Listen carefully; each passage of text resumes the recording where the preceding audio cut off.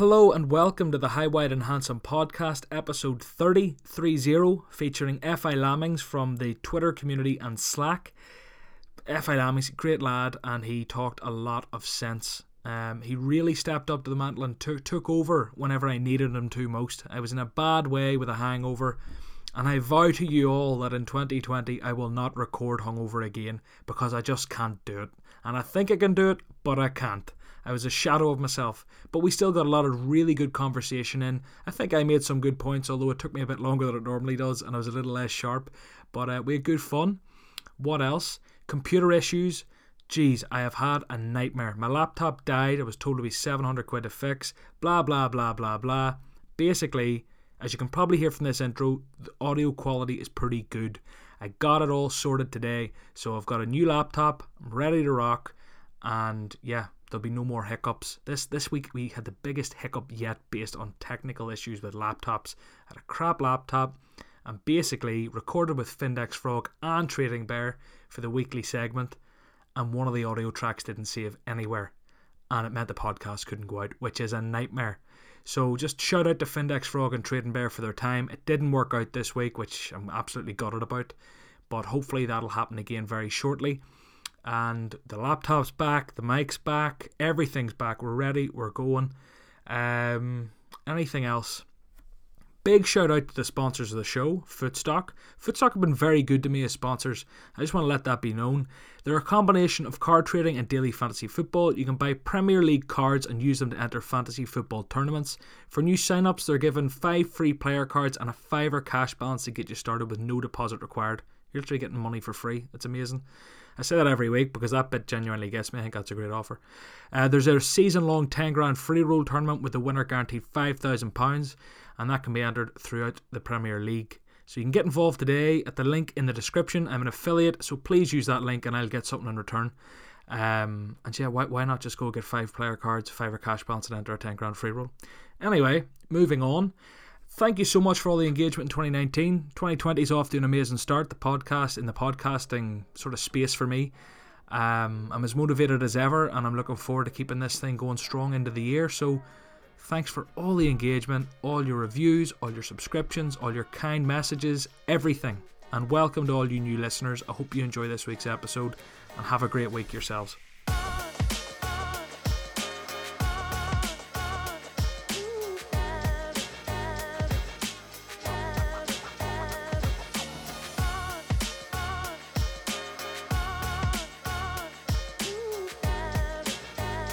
Welcome to F.I. Lambings. F.I. Lambings, how are you? Hello, yeah, I'm good, thanks, mate. How are you? I'm great. I said to you before we recorded, I've been better. I was out yesterday from 4 o'clock, and do you know, I think recently my hangovers have got much worse, and I'm only 26, and people say when they hit 30 they get bad, but at the minute last 2 times I've been drinking, I can't get out of bed till 2, half 2 the next day. No, exactly the same. What age are you, and do you have bad hangovers? That's my first question. I mean, I'm 27 and I'm now getting hit with the 2 days. I attempted dry January and gave up on Thursday, which was lovely. Sat in a pub with a Coke in front of me, just not really realising what I'm doing with my life. So straight for a pint, but New Year's was a big hangover that stretched a couple of days. I just can't handle it anymore. Yeah, I had a bad one. I think I was out on like the 28th or something, and I was out like on the 30th as well. I didn't go out New Year's Eve because I was working, but like I'm talking like day gone, ruined. I've never had this before. But like today I had to wake up and record a podcast with Frog and Trading Bear there at 11 o'clock, and Jesus Christ, I was definitely still drunk. And then anyway, enough complaining about hangovers. We'll move on. I suppose whenever Another version of your drunk cast. yeah, oh jeez, I was dying after that. Let me see. We'll move on. So the first, I suppose, whenever I mentioned you on Twitter and sort of announced you'd be on, I mentioned that you're kind of recently focusing on PB and fixture trading.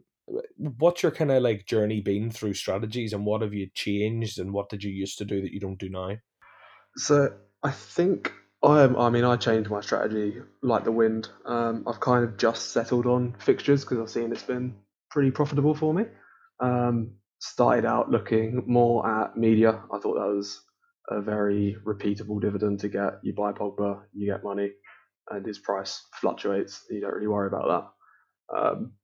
And since the change, I kind of focus a bit more on PB, and then particularly with the new dividends, it just seems so profitable. And there's such a wealth of data out there with index gain that it kind of seems silly not to. Dug into it more and more, figured out that when players have easy games, they win PB. So it kind of made sense to look at the fixtures, pick out who has the easy ones, if there's an easy run of games out there, start picking up players, and then not only do they have more of a chance of winning PB, but their price tends to rise as it goes through, and just try and rinse and repeat, really. I dedicate about half of my portfolio to what I call trading, which is mainly in PB and fixture trading. And then I also have a youth fund and then a dividend collection evergreen fund, which are kind of go up and down with the cycles, but I try to just collect the dividends. And then with the young ones, they're not winning yet, but they're my 3-year bets that I reckon will double, treble, whatever in price over that time frame. But yeah, mainly it's trying to be active, trying to catch the rises and going from there. I know you can keep a wee spreadsheet, or you can mentally kind of segment off the players into little funds, but it would actually be a handy feature of Football Index let you put the players into different kind of wee brackets within your portfolio or something. So you could kind of remember why you've bought players or how long. Yeah, I'd love it. Just tag them up.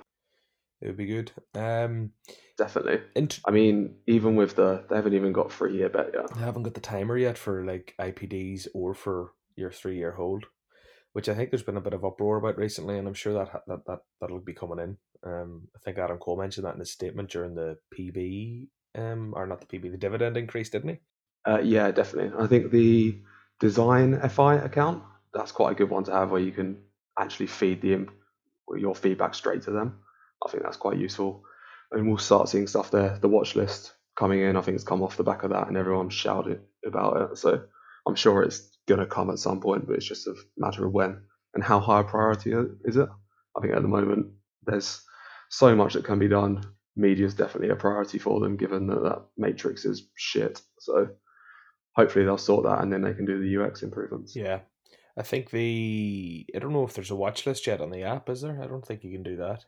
No, not on the app, but on the websites, and it carries across mobile and desktop, which I think is a lot useful. It's better than it was before. Yeah, it'd be great to have it on the app where you can use the watch list. But I suppose that's an app update. Maybe that has to be down the line. I suppose if they've done it on the desktop or just the internet.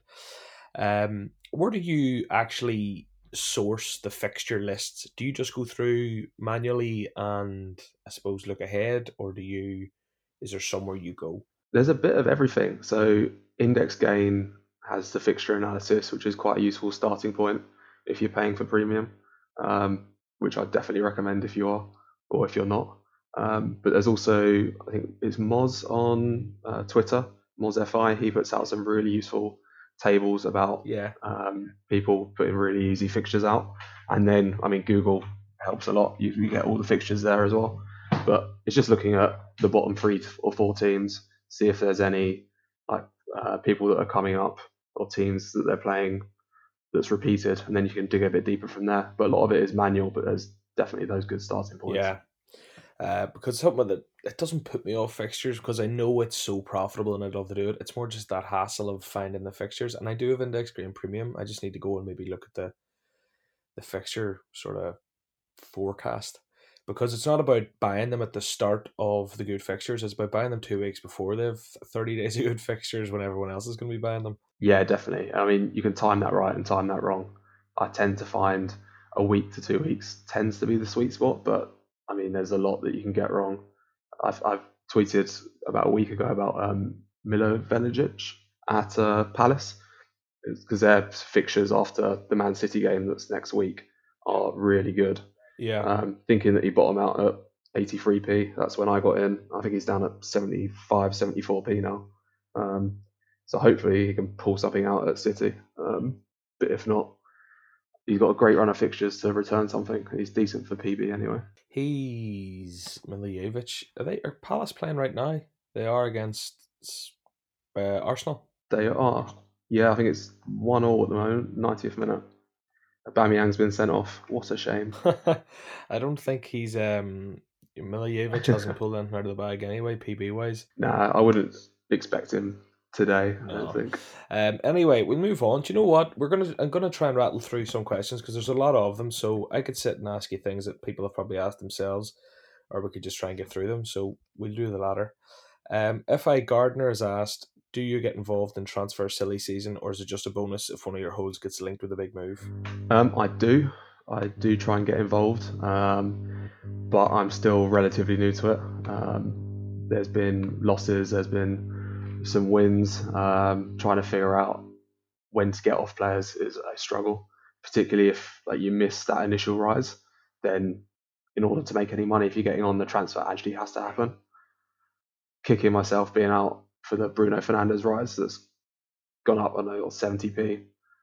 Ridiculous of a Rio Ferdinand tweet. Like if that one doesn't happen, there's a huge fall there. But if that one doesn't happen, Rio Ferdinand looks like an idiot. So I reckon it will. But it's a difficult one. I think there's so much going on that in the media that's just crap.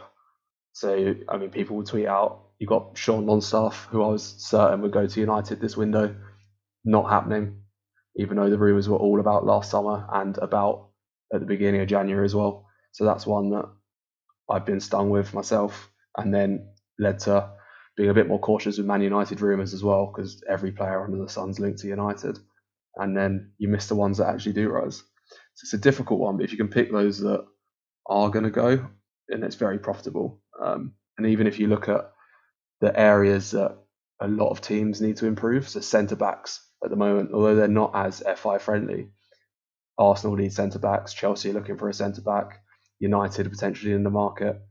You pick up a centre back that's likely to go, particularly with the Euros and people want to go in, then they're going to eventually get a rise in a link, and then you can sell at the top of that link if you actually don't think it's going to happen.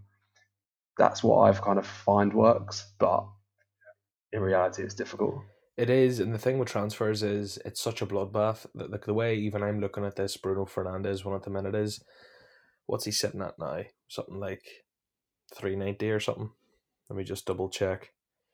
But this could go one or two ways, and it's all about that risk and reward. It's like, let me see, where is he? He's at 390. Yeah, this transfer gets confirmed. In my opinion, he hits £4 plus, and if he has a good few performances, eventually that he's a fiver plus player. In my opinion, because he is PB friendly. We know this.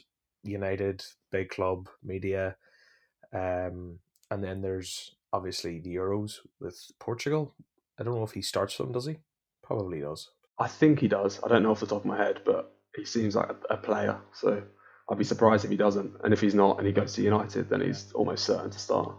Yeah, but the thing is, he'll do one or two things. He either goes £4 plus, whatever, touches closer to a fiver, or he goes back to £3 and people are kicking themselves who've bought in now. It's a hard one. It's a proper punt, like, until a transfer is confirmed, because we know how crazy transfers are, and it's not done until you see them holding the shirt, like.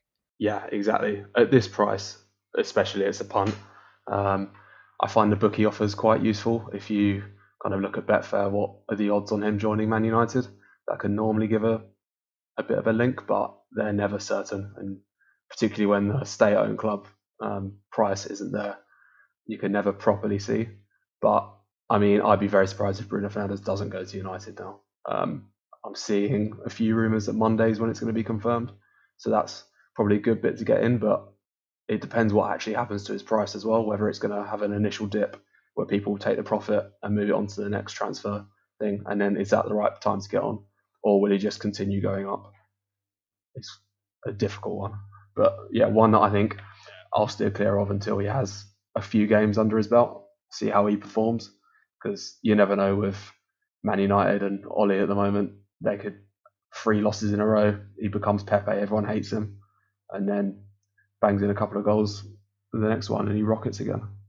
Yeah, I'm just looking here. You'd mentioned the odds on Betfair or whatever. I'm looking at Paddy Power, and they don't actually have odds on Bruno Fernandes at the minute. That's got to be a sign. Considering, like, I mean, you look here, there's everyone. I mean, there's even Pierre-Emerick Aubameyang is there, like the odds on him moving. Every big transfer name, your Declan Rice, your Upamecano, I don't know how you pronounce it. Giroud, who's probably going somewhere. Jack Grealish, Eberechi, easy. Anyone who has a transfer potential in them is there, except for Bruno Fernandes, which just shows his odds are obviously so short that they're not willing to take bets on it. Like, Yeah, he's got to be going. I wonder what the Betfair market is, but I imagine it'll be very, very short I'd say so. For that exchange, even if there even is one at the moment. We'll move on anyway. FI Force has asked, how do you approach fixture trading? What makes a player stand out? What is your strategy regarding holding and exiting? We've probably covered bits of that, but is there anything you'd add? Yeah, I mean, obviously I mentioned Moz's spreadsheets as a starting point, but I think just to cover the kind of strategy regards holding and exiting, it's one of those that's different for each player. There's no rinse and repeat strategy to it. If there was, I guess everyone would be doing it, and then it wouldn't be profitable anymore. But it is really looking at who's got good fixtures. Are there any players in there that are capable of winning PB, particularly if a lot of those fixtures are gold days? If there isn't, you do just have to chalk that off and move on. There's probably not an opportunity there. In terms of like my strategy for exiting, it's also player dependent. I have to think like if I got stuck holding this player and missed the boat on selling, what am I gonna like? How am I gonna feel about that?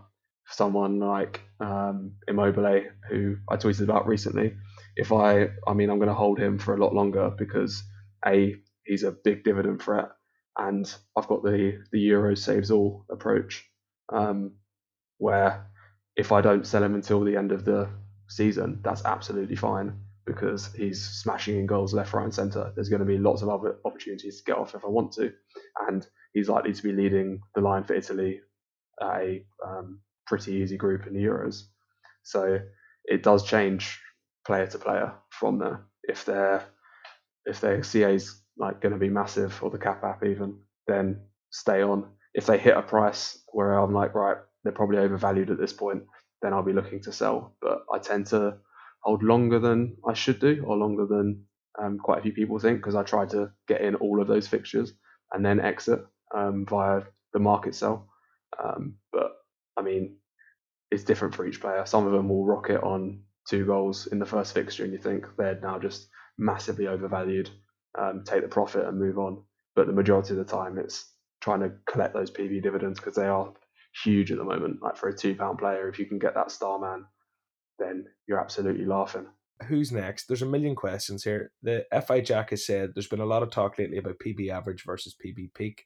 What are your thoughts on this? Is it a major factor for you when trading? Definitely. I mean, peak is king in this. Peak scores win PB. Averages are nice to show consistency, but for me, really, peak is what I focus on, particularly when I'm looking at gold days, in even silver days. The only time I really look at averages is when there's a 1 or 2 game bronze day, and an average could win with like a couple of 1-all draws, for example, or like if there's no standout performance, the player who averages the highest tends to win. But realistically, it's looking at base stores and then the likelihood of them to score or get a clean sheet for defenders is a lot better because someone who averages 150 and never scores isn't going to win PB. It will look really pretty, but they're not going to win you any dividends. There's no real reason for them to rise. Yeah, I used to be big man for the averages, and I bought all my PB holds based on that from Index Gain last sort of June or something. But I'm just looking up here a player who I think is literally what we're talking about. Sorry, bear with me. But then I realized I kind of care more about the peak now. As long as the peaks are regular and not an absolute anomaly. Where is he? Yeah, like do you remember Thiago Mendes? Yeah, He's kind of went off the radar a bit. He's fallen. I do. Yeah, I bought him at the start of the season. He's fallen right back to 57p. He's down how much? He's down 22% over the last 3 months. Yeah. He's the type of guy who last year had a ridiculous base and he did win PB a few times. He won it actually twice. And this season I had really high hopes for him. But like his average there, to be fair, is only well, I say only, it's like, what, 116, I think. But, I mean, his peak score is 176, which is never going to win you PB unless it's a single bronze day, like, maybe. No, completely agree. I mean, his transfer, he was one of the ones that I looked at because he was absolutely smashing it at Lille last season. And I thought, all right, he's going to absolutely kill it now that he's transferred. Better team, can knock it around, but it just hasn't happened. And I bought him at the start of the season. I think they had a single game day back then, or bronze now. But he's just not done it at all. And he was one that I got out of quite quickly when it looked like he'd lost all set pieces at this new club, and he's just not going to do it. Set pieces are everything. It is. They call it the crossing matrix, and it's true. Set pieces at the minute are so vital for winning PB. Not necessarily for winning PB, because you can obviously have those games where players get hat tricks or 2 goals, but in terms of those consistent performers, the matrix is purely a set piece taker's game at the minute, isn't it? Yeah, completely. I mean, you look at someone like Trent, who's free or crosses in those free kicks, crosses in for corners, and then also just crosses in all game long as well. I mean, he'd still be a threat without set pieces, but he's the exception that kind of proves the rule of how valuable they are. And you see players' prices drop all the time when they lose set pieces just because it ticks off their base score, and then it's so much harder for them to hit a peak. That one goal that would have got him a 250 now, and he gets them a 230, for example, and they're probably not winning gold day dividends for that. But no, it is everything. I think that's something that we'll see change when they do the dividend matrix review at the end of the season. I think because crossing at the moment, like I say, it's a crossing matrix. If you're whipping in balls, I mean, the fact that you can whip a ball in, hit the first man 20 times in a game and get absolutely ridiculous scores is just stupid. You're just giving away possession the whole time. If they can just make it so it's more about accurate crosses, then I think that's going to be a lot more fruitful for and a lot more realistic. I think everyone and then agrees those with players who are better and do put the crosses in onto heads. Sorry, the wee delay got me talking over you there. But yeah, just said, I think everyone would agree with that. I don't think anyone feels that crosses that hit the first man or do absolutely nothing should be rewarded quite as handsomely. There should probably be a bigger penalty for losing possession, or I don't know. There's a lot of things they can do, but I like you agree that'll change. We'll move on. Let me see. Dan Jackknife has asked 3 questions. We'll definitely get one in because there's a million, so I want to share the love.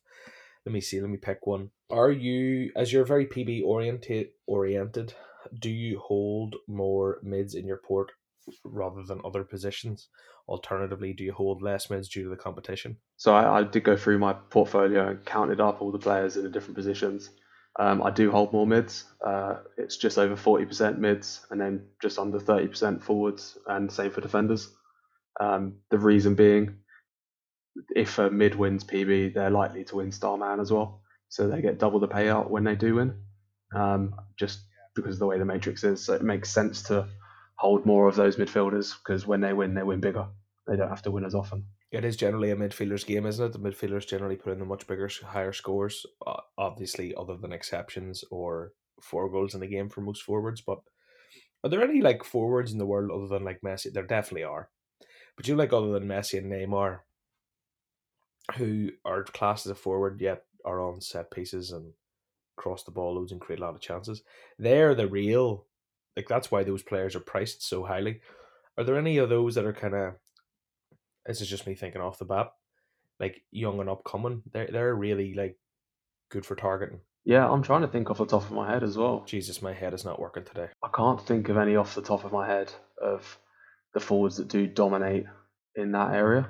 A lot of them are, I mean, do you remember when Harry Kane was on corners at the World Cup or the Euros? I can't even remember which one it was. And everyone was up in arms because people like their number 9s in the box.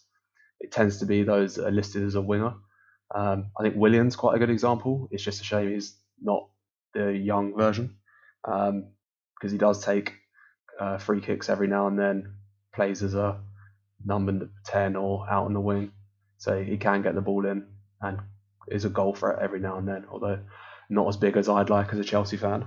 But I do think, like, if you do find them, I think watching games at that point, because they might, even if they come off the bench, you see someone like Mason Greenwood come off the bench. If you see him take a free kick, then when he actually does get on and start, he might be a lot more valuable and justify that massive price point of his.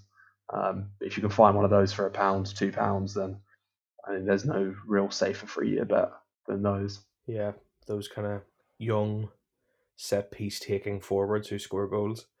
We'll move on. FI Davos. Any hints on how to fixture trade profitably? We've probably covered a lot of this. Is it best preparing well in advance for a good run of fixtures to sell for cap up during the fixtures, or do you tend to buy in and around the favourable fixtures at a higher price, presumably, so you have the IPD window? We kind of covered all that, but apart from the IPD bit, would IPDs be a big part of your thought process? For me, no. I don't really. I see IPDs as a bonus if they come in, but I don't trade for IPDs at all. I used to a little bit, but it's so hard to make that profitable. I mean, realistically, if you find a 50p player with 8 games over 30 days, I think that's the max. There might have been a couple of instances of 9, but a 50p player with 8 games and they score in half of those, that's 4p of IPDs, which covers, let's say they've got a really favourable 2p spread and then 1p of commission. You've just made 1p profit per share that you own on those. It's not really that worth it because the yields just aren't worthwhile. And if you find a player that can do that, they're not going to be 50p very long. They're probably going to shoot up to 70p. You never know, you might get lucky, 90p a pound. And that's what you're really trading from. You're trading for the cap app and the potential for them to win PB rather than on the IPDs alone, which just come along as a bit of a bonus and you can throw them into your next trade. But yeah, I do think the IPD side of things right now, not completely worth it, particularly in comparison to the cap app that you get from players when they score, particularly in an early game.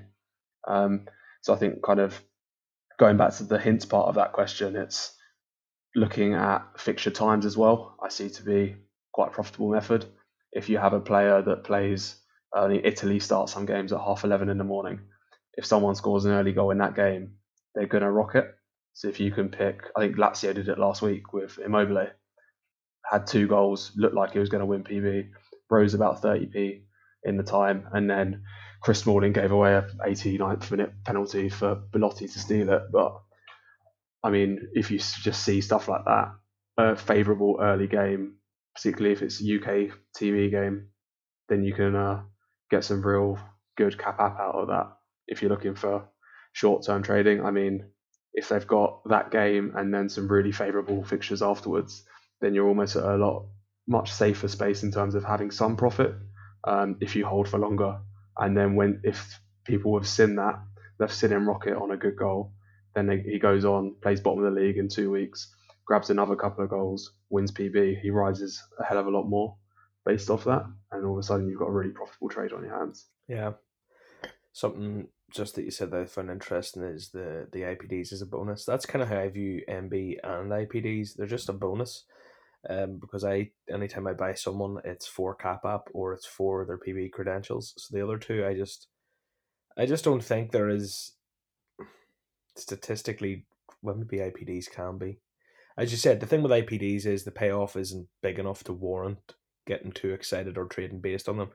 And with MB, I just think it's a bit of a lottery most of the time. I know there are proven winners who will win in the long run, but for me, I mean, like, you could look at someone's price and say, oh yeah, last year they won X amount of MB dividends, but situations change and they're not guaranteed to win them at all.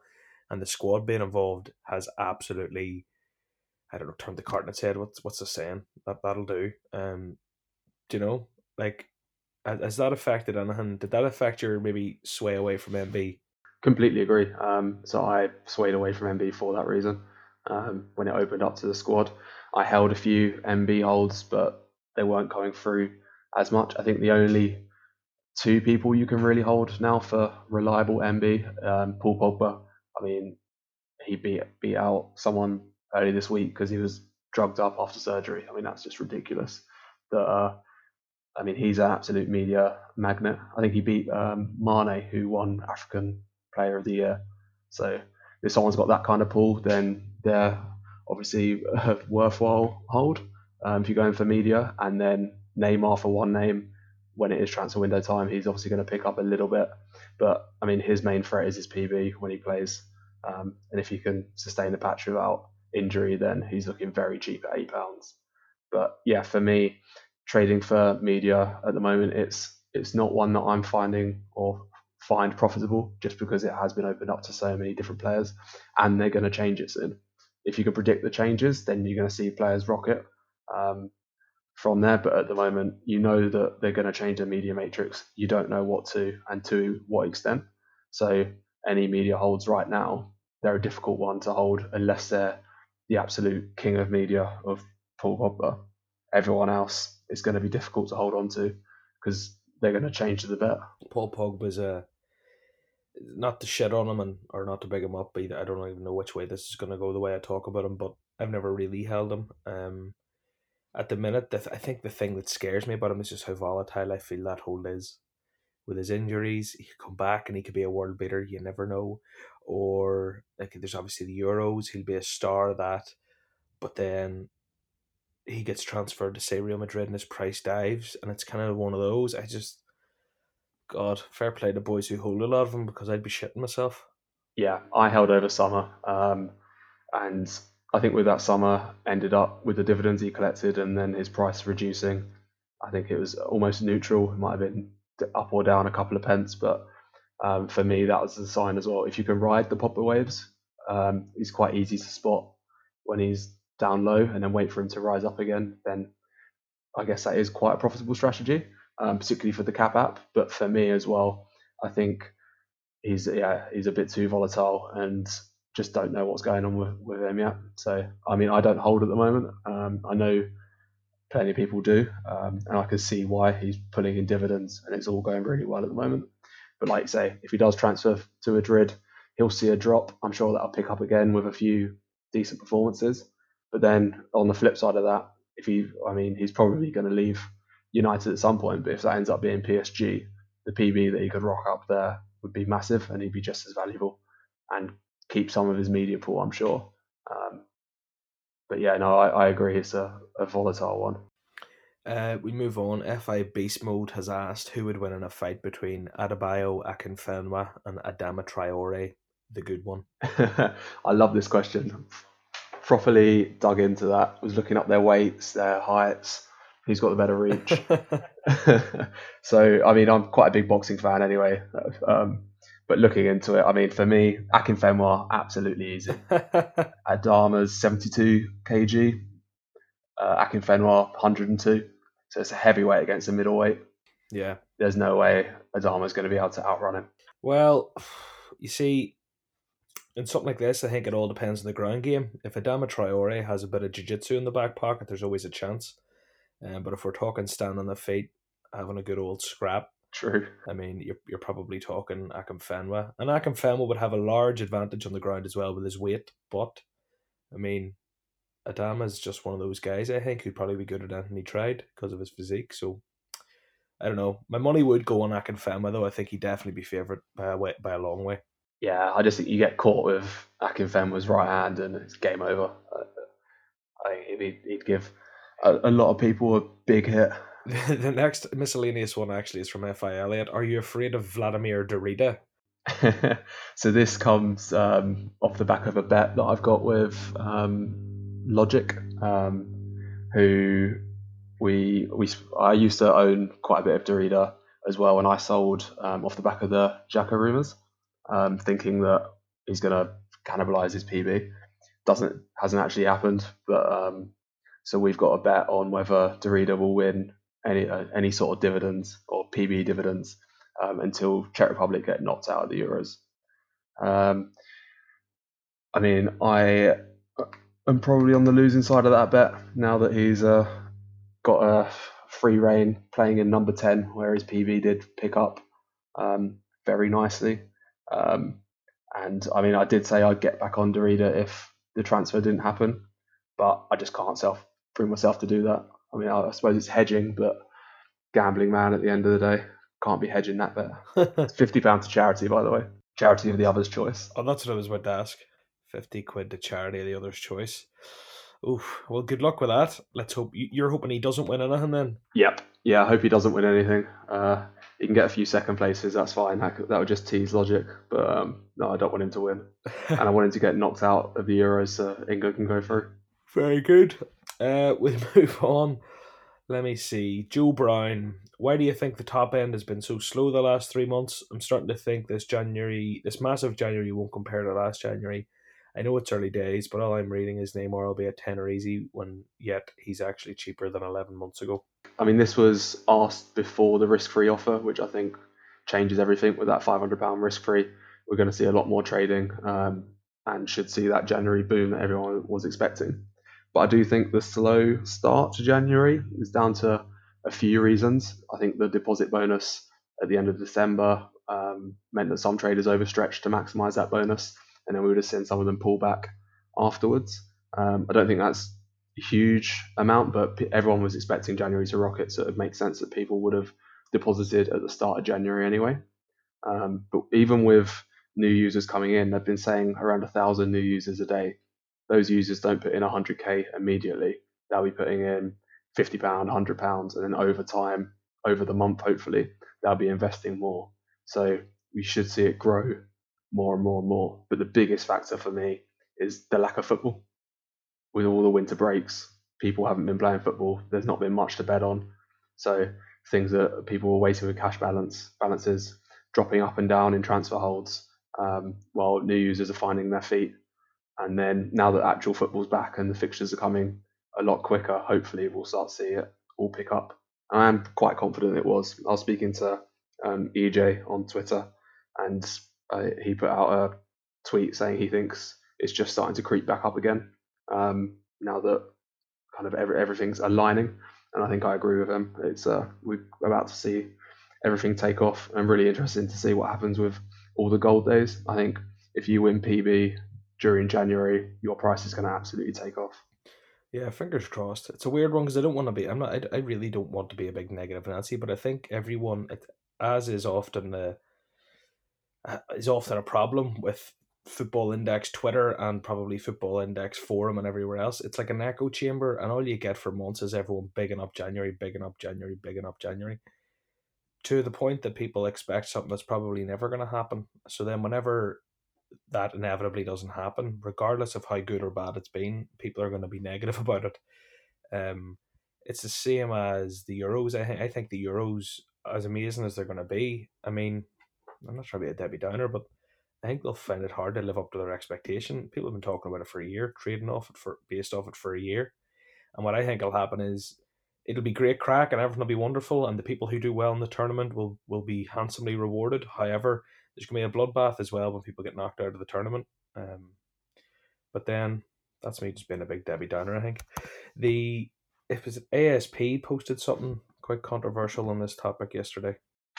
Oh, he did, yeah. It was I can't quite remember what he said, but I did reply to it as well about the never-ending bonuses. It says here, yeah, another bonus after a previous bonus, after the biggest dividend increase ever, after another bonus.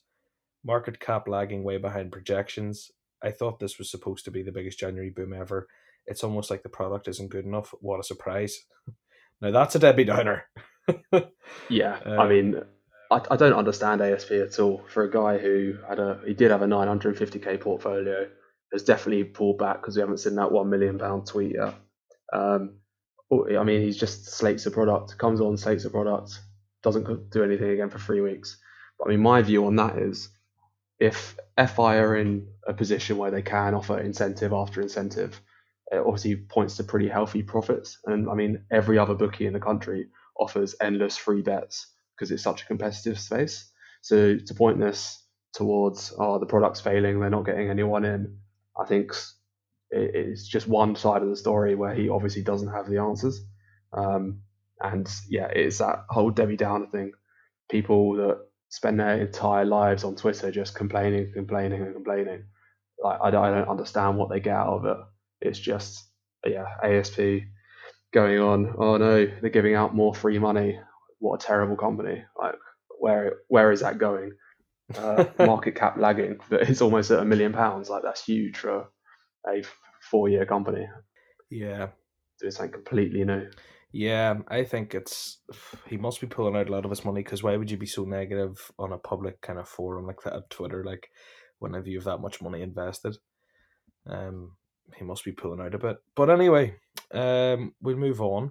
and we'll try and be a bit more positive and uplifting about the product.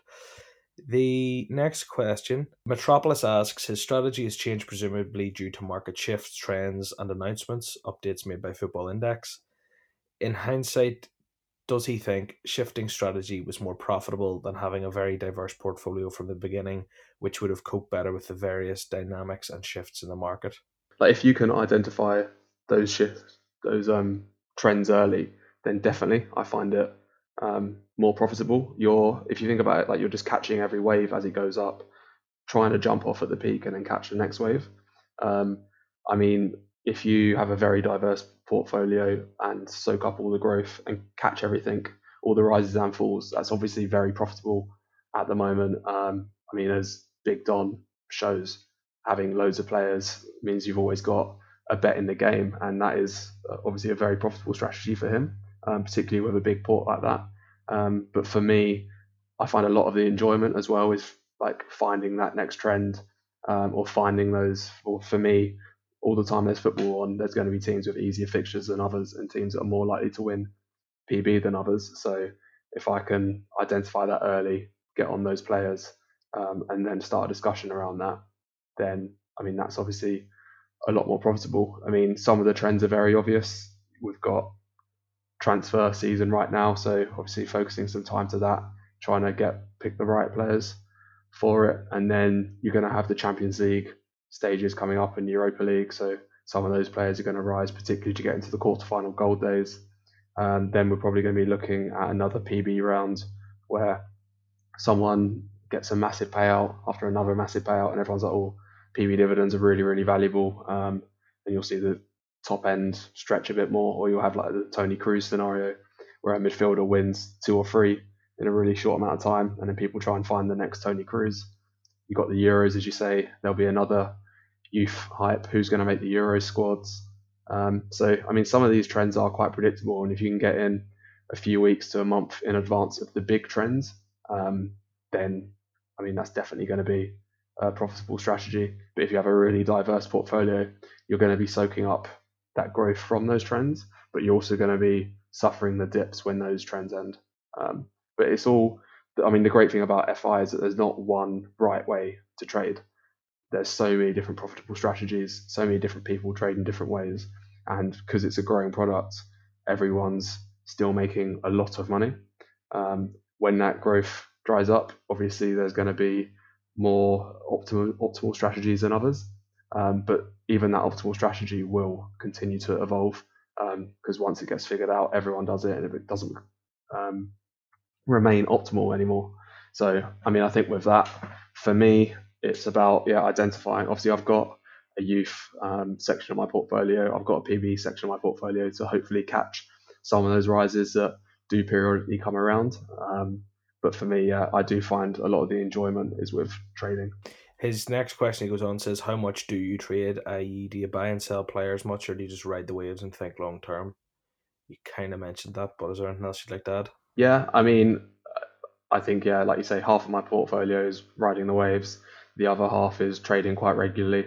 I mean, the definition of quite regularly, I tend to do it in 30-day cycles. But like I say, if I see players hit a target price, then I'll look for the next opportunity and sell them.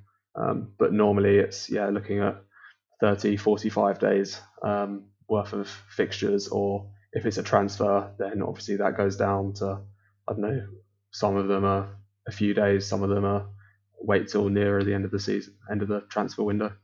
But yeah, there's no set, right, I've got 30 days and then I'm going to sell this player. It's going to be dependent on the player and dependent on my strategy for that player, which I try to have before I buy in. I identify when I would ideally like to sell. Very good. We'll move on to another forum question for you. Vespasian has asked, does Lammy reckon we are almost guaranteed a div increase in the summer on the back of the inaugural promised yearly review? I mean, I think to a guaranteed div increase, given how much they increased them earlier this year, or earlier last year, I should say, is not into. I mean, it's not written in the stars.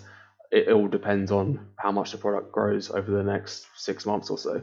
If we see that the market cap goes up by 50%, then we might see them increase dividends a bit. I don't think there'll be any increase will be as large as this one was, because dividends are so profitable at the moment. I mean, even your £2-3 players are returning massive amounts when they win a Gold Day Starman, and there's so many players in amongst that range. I put a tweet out, must have been around a month ago, about there's only a handful of players half the price of Neymar. So there's so much room for player prices to grow with the current dividend structure, and particularly as Neymar is so undervalued at the moment. According to, a lot of the big profiles out there will be telling you the same thing, like the dividends that he can win. So as he stretches the market more and more, then other players are going to look even more appetizing. So the need for a dividend increase from FI's perspective are lower to stimulate the market. But I think a review in that case, it might be centered more around IPDs, which aren't as valuable at the moment. But then you do run the risk. I think there's a really nice balance at the moment between PB and IPD weighting, and it's going to be difficult to go into decimal points of dividends, like 1.5 pence per goal. It just sounds a bit ridiculous, and it makes already a fairly complicated product even more complex. Like, what happens when I have half a p? How do I withdraw that? Blah blah blah blah blah. So for me, I don't think it's guaranteed, but if we do see FI absolutely smash it with news or onboarding and the market cap grow massively, then there's definitely a case to be made for it. But right now, there's no one really complaining about how valuable PB dividends are. And for me, that's the core of the product and the USP. Yeah, I agree. The Vespasian's second part of his question was, do you have an exit strategy to swap strategy again, i.e. sell PB players before or during Euros to move back to MB port for summer? Or are you happy to ride the PB dips and top up in the summer ready for next season? I think for me, it will be topping up. If we see massive drops, particularly non-European players just ahead of the Euros, that's going to be a prime time to buy in. We've already seen with injury trades that players' prices rise by so much before they even come back.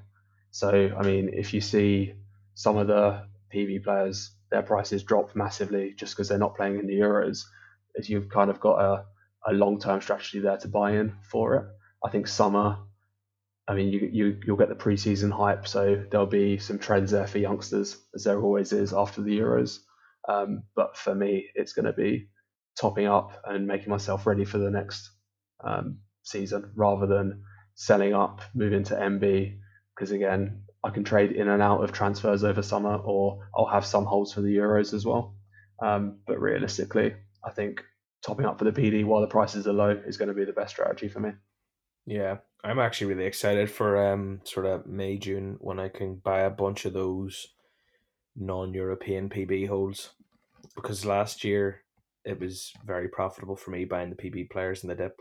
So I'm really looking forward to it this year with a bit more experience. I might be able to even do it better and actually hold them right until they rise completely. I jumped out a bit prematurely last season. We'll go on. Let me see. We'll actually get most of these done, I'm not talking as much today as I usually do. I'm sorry. People are probably happy and you're talking very well, which is great. But I'm sorry that my head doesn't work today. Index Brammers asks, why does favourable fixtures mean a player's price will rise when it's a 3-year bet? I'll answer that very quickly, and you can add what you want. Yes, it's technically a 3-year bet, but people also make week-long bets or month-long bets essentially and cash out. And they know before they make said bet that they will be cashing out early or selling up. So, people buy based on now. People want excitement over the coming weeks and months. People want the chance to win dividends and ride the capital appreciation and make a quick profit. So that's why the price rises. People don't all hold their bets for 3 years. Yeah, I completely agree. For me, I actually spoke to Brammers on DM after the question, just because noticed he was a new trader. Seems like a good lad. But yeah, for me, it is like that 3-year bet. It's a 3-year maximum bet. The size of the bet or the length of time of the bet is completely up to you. Of when you want to cash it out, it's just a max 3-year bet. It's not like a normal stock market where you get annual payouts. Those payouts in terms of dividends come in clusters. and you can sell at any point as you want because you're not waiting until, I mean, except for the 12 p.m. deadline, you're not really waiting days or weeks while someone's performing well to actually get that payout and to hold it at the end. Whether that changes if they introduce something like a team of the month dividend, then depending on the mechanics of that, then you might see kind of a more regular, all right, this is a 1 month bet and like fixed term bets from there. But no, I think what you said is spot on. It's not a 3 year bet specifically, it's a 3 year max bet. Yeah, sorry there. I was looking into something that I thought might have added to the question, but it didn't go to plan. But look, I think we've answered his question, and welcome to Football Index then. You were saying he's a beginner, so how's it going, Brammers? Swiss Mark FI, what do you consider your highest price limit of players when it comes to value trading IPDs? Obviously, there's more value to trade the lower end, but do you have a rough cut-off price that you won't go over? Do you trade much IPDs? I think you said you don't really trade based on them. Yeah, exactly. I think it alludes back to what we were talking about earlier, where for me, IPDs just aren't profitable. So I don't trade them at all. I'm the same. I don't trade based on them at all. So we'll probably just move on from that one, Mark. Do you think World Cup qualifiers will be PB eligible? It's from Daniel. I think given that the Euro qualifiers were, I'd love them to be. It's going to be really interesting to see how they do that with non-European markets, though, because it gives, it makes their liability a lot higher, or potentially, because it would just be like another match day. It depends on the number of games, and then if they are, it makes the media holds even less valuable. But yeah, seeing how, Australia against China being PB eligible is absolute madness, and you can see some absolute rockets for some short-term trading based off some players that might never have heard of. So that'd be really interesting to see. But I'd love them to be. It's just the mechanics of how, because actually it might make European players less valuable because Europe as a whole is more competitive in comparison. So unless you're playing San Marino, you get some actually quite competitive games. I mean, England, Czech Republic in the qualifiers, Czech Republic turned England over, despite England being a supposed big nation compared to Czech Republic not being as big. So yeah, seeing that happen all around the world and being able to pick out some amazing fixtures. I wonder who like the worst team to try and qualify for a World Cup would be. I mean, you could see, Mahrez and Algeria absolutely killing some teams. That'd be quite funny to see. You might see some 400, 500 scores if that happens. Yeah, I think that's actually a very interesting point, because if they did make all World Cup qualifiers PB eligible, you would have really, really strange players who might be worth 10, 15p if or less competing for a substantial dividend of potentially their value, which could be quite crazy, really. And that would probably bring up the values a lot of absolutely shitholes at the bottom of the market. It would cause chaos, I think. But yeah, and then you definitely get a day where someone who's worth like 7p wins. You'd get that some 36-year-old playing for Mexico or something. Yeah, I reckon FI would love that as well, because their payout would be really small. I think actually it would go the inverse, where it would be even more profitable for them. They don't have to pay, they have to pay out, I don't know, £10 to whoever was held, that one guy who held one share. Yeah. 7p player. Exactly. We'll move on there. FI Headhunter. Do you think people who are good at FPL can translate their knowledge into being successful at FI? And do you think you can win the FI head-to-head league set up by Davos FI? Can I win that head-to-head league? Definitely. Sitting in second place behind Headhunter, so I know exactly why he's thrown that out. The Davos set one up. He's shitting himself. Yeah, definitely. I've been having a dreadful FPL season. I think I'm like rank 1 million, but I'd somehow, because of the head-to-head league, my fixtures have wound up with me winning quite a few. So I'm sitting there. I'm now quietly confident in my team. So definitely can win that game and then go on. I don't know when I'm actually playing Headhunter in the league, but hopefully it's this week, and then can fire straight back at them. But in terms of the FPL and that knowledge being successful at FI, I think yes and no. There's obviously a fixture role in FPL which translates directly to my trading strategy. So that helps. And I'm not sure how closely like the bonus point system will align to FI's actual matrix. I think that'd be really interesting to see, because if you can figure out from FPL who's likely to get bonus points, I'm sure the FPL's community is huge. I'm sure there's people that spend their time doing that and try to get that extra 3-2-1 points. Translating that into FI holds could help you win stuff. But there are big differences between FI and FPL. Like the goal and assist weighting is obviously huge in FPL, but can not actually translate to good PB scores. You look at people like Salah and Mane in FPL, they're absolutely romping it, scoring loads of goals, getting loads of assists, but translating that into PB, it doesn't really happen that often.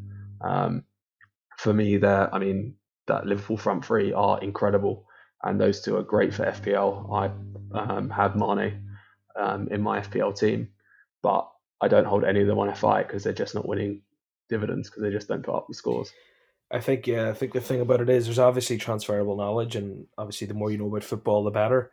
So it's great, but you need to be aware of biases that come with it, and there are players who you think like Dendoncker was a great bench warmer at the start of the FPL season for whatever reasons, price, fixtures, all this.